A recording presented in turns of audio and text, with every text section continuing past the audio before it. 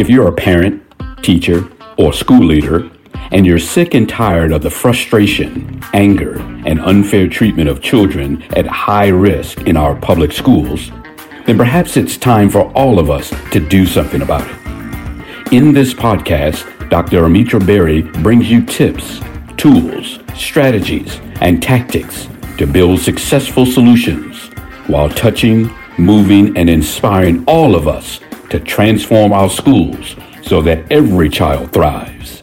Here's your host, Dr. Berry.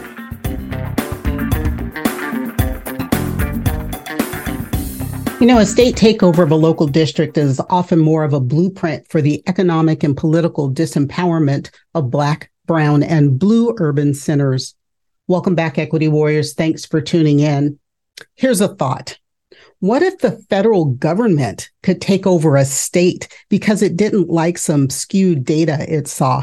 We wouldn't stand for it. But since New Jersey took over the Jersey City schools in 1989, there have been over 100 state takeovers of school districts. Over 100. Here's some of the biggest. In the 90s, it was East St. Louis and Newark. In the early 2000s, it was Detroit, Philadelphia, Flint, Oakland, and New Orleans. In the teens, we saw Gary, Indiana, Camden, New Jersey, and Providence, Rhode Island.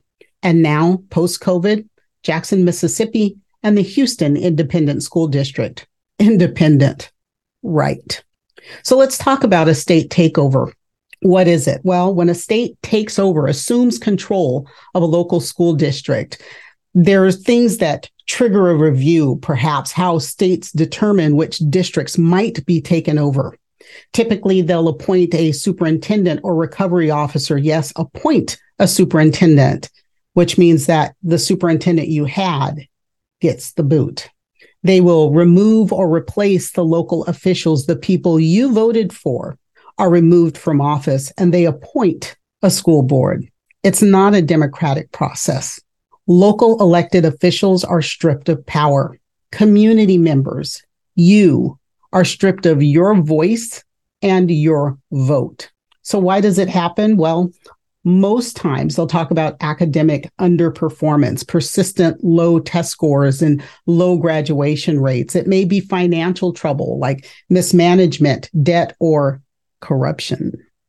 Sometimes there are issues of governance. You may have a dysfunctional school board or dysfunctional leadership, and sometimes it's safety concerns, like there are unsafe learning environments for students, but don't let me get started on that one, because with school shootings happening the way they are, shouldn't states take over all districts if that's going to be their logic? Anyhow, when a state takeover happens, usually there's, from the state level, this appointment of a state administrator or recovery officer, and ideally, what they say they're looking for is restructuring, but you may have some school closures, you may get new curriculum, you may have a lot of people lose their jobs. But go back to my list of schools, high-profile districts that were taken over. Notice anything in particular about those cities? Maybe you weren't paying attention, so check this list again. East St. Louis, Newark, Detroit, Philly, Flint, Oakland, New Orleans, Gary, Camden, Providence, Jackson, and Houston. If you didn't get the visual there, these cities are all Black and brown and blue. So I'm going to talk about Houston ISD specifically. As you know, or now you'll know, Houston is where I live. This is my city. And while I never taught in Houston ISD, I vote. Now, Houston ISD is not a small district. It has 274 schools, 274, nearly 187,000 students. It is the 8th largest district in the United States. 187,000 students, that's larger than many cities. It is 62% Latino, 22% African American, 4% Asian, 9% white. About 100 languages are spoken within that district, within this city, which I think is a beautiful thing. The district is 79% economically disadvantaged, free and reduced lunch, Title I. And it is not one of the lowest performing districts in the state. How about that? There were 113 C-rated districts in Texas. Texas has an ABC system of grading their schools. In 2022, There were 113 C-rated districts. Houston was not one of them. Houston was a B district in 2022 and in 2019. Of course, there were no ratings during COVID. So the last 2 years of rating, it was a B district. And if we look at the other 9 of the 10 largest districts in Texas, we have Dallas ISD with 145,000 students, 50 less than Houston, El Paso ISD, Cypress Fairbanks, Northside, Katy, Fort Bend, Fort Worth, Austin, San Antonio, and Spring, the smallest of the 10 largest with only 33,000, 187,000 in Houston ISD, 10th largest district, 33,000. That's a huge gap. Some of those districts also had a C year. Houston didn't, but some of those did. And only one district, Katy ISD, was an A district. So not a failing district, but a district taken over. I was working with Houston ISD when they were forced to absorb North Forest ISD back in 2013. That was a failing district. I was providing a PD to teachers after school the day Oakland Unified was taken over, and teachers were told they wouldn't be getting paychecks that day. I will remember that day forever. I've worked on literacy initiatives in 10 of those 13 districts before, during, and after takeover. The 13 districts I named at the beginning of the show. I've seen the good that can happen when we truly focus on doing right for the learners in those districts. I saw that in Detroit Public Schools. I saw that beginning to happen in Philadelphia. But unfortunately, that good has always been disrupted by appointed officials who are beholden to some interest, some political relationship that has nothing to do with student outcomes. The decisions that are made about money and power have nothing to do with academics. Nothing to do with student achievement. And shouldn't student achievement be the goal of our schools? More and more often, these state takeovers are being led by Republican governors in majority Republican state legislatures. Got to call it what it is. It's a red thing. Such is the case right here in Houston, Texas. Houston is a big blue dot in a big red state. Did HISD have some failing schools? Sure. Out of the 274 schools in HISD, about 20 or so were failing. I didn't pull the number, pardon me. But a lot of other districts had failing schools. And as I mentioned, 113 other districts were C districts, while Houston was a B. But okay, let's put politics aside for just a second. What about the research? Let's go with the science, right? School districts that are targeted for takeovers are overwhelmingly in majority Democratic cities with mostly Black student populations and Black political leadership. Houston, check and check. About 85% of state takeovers across the country, 85% affect majority Black and majority Latino school districts. Why is that? School districts that are governed by and serving a majority Black population are 11 times more likely to have the local school board abolished by the state than majority white serving districts, stripping you of your voice and your vote. And while, yes, many of the schools that are districts that are taken over are low performing, the science, the research tells us that academic performance plays less a role in predicting takeover for districts that are serving larger concentrations of African American students.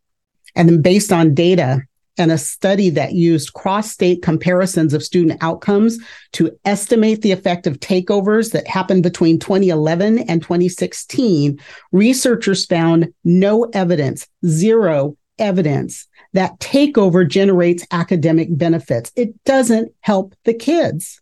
Takeovers are disruptive in the first years of takeover, particularly to English language arts achievement, to ELA, to reading.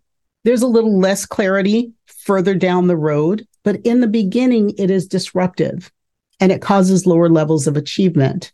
In at least half of the takeover districts studied over a period of 5 years, academic achievement gets worse compared to other schools in their state. So what do we do about it? Aren't there some other things we could do? Aren't there other ways, alternatives to state takeover? Sure. Why not have a partnership? A collaborative state district partnership. What's wrong with that? Get help in those targeted areas that are needed, but leave the schools that are performing just fine alone. Not every school in Houston was failing. Again, it was a B-rated district. What about targeting interventions in the schools that need the most help? Why not just do that? And why not have a little bit more community engagement and community consultation in the process? If states really, really wanted to improve student outcomes, they would require an increase in per student spending and a decrease in class sizes.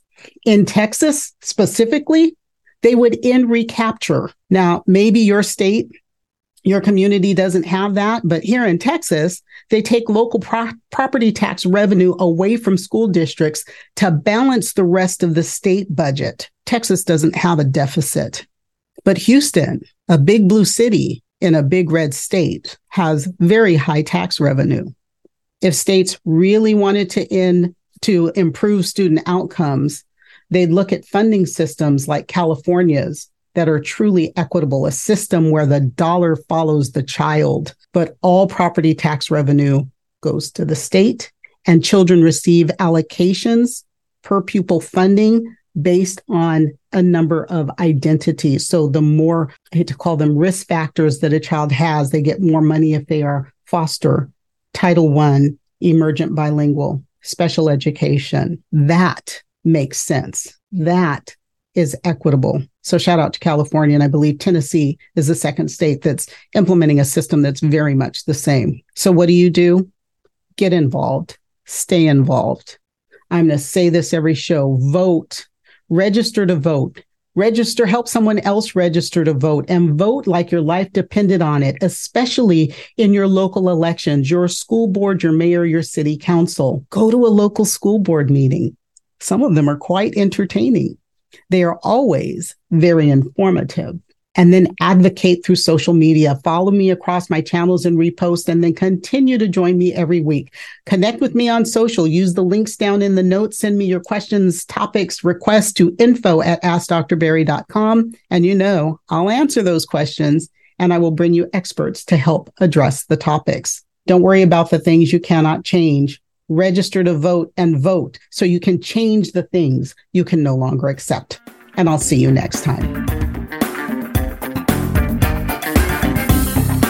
That's it for today's episode of the 3E Podcast.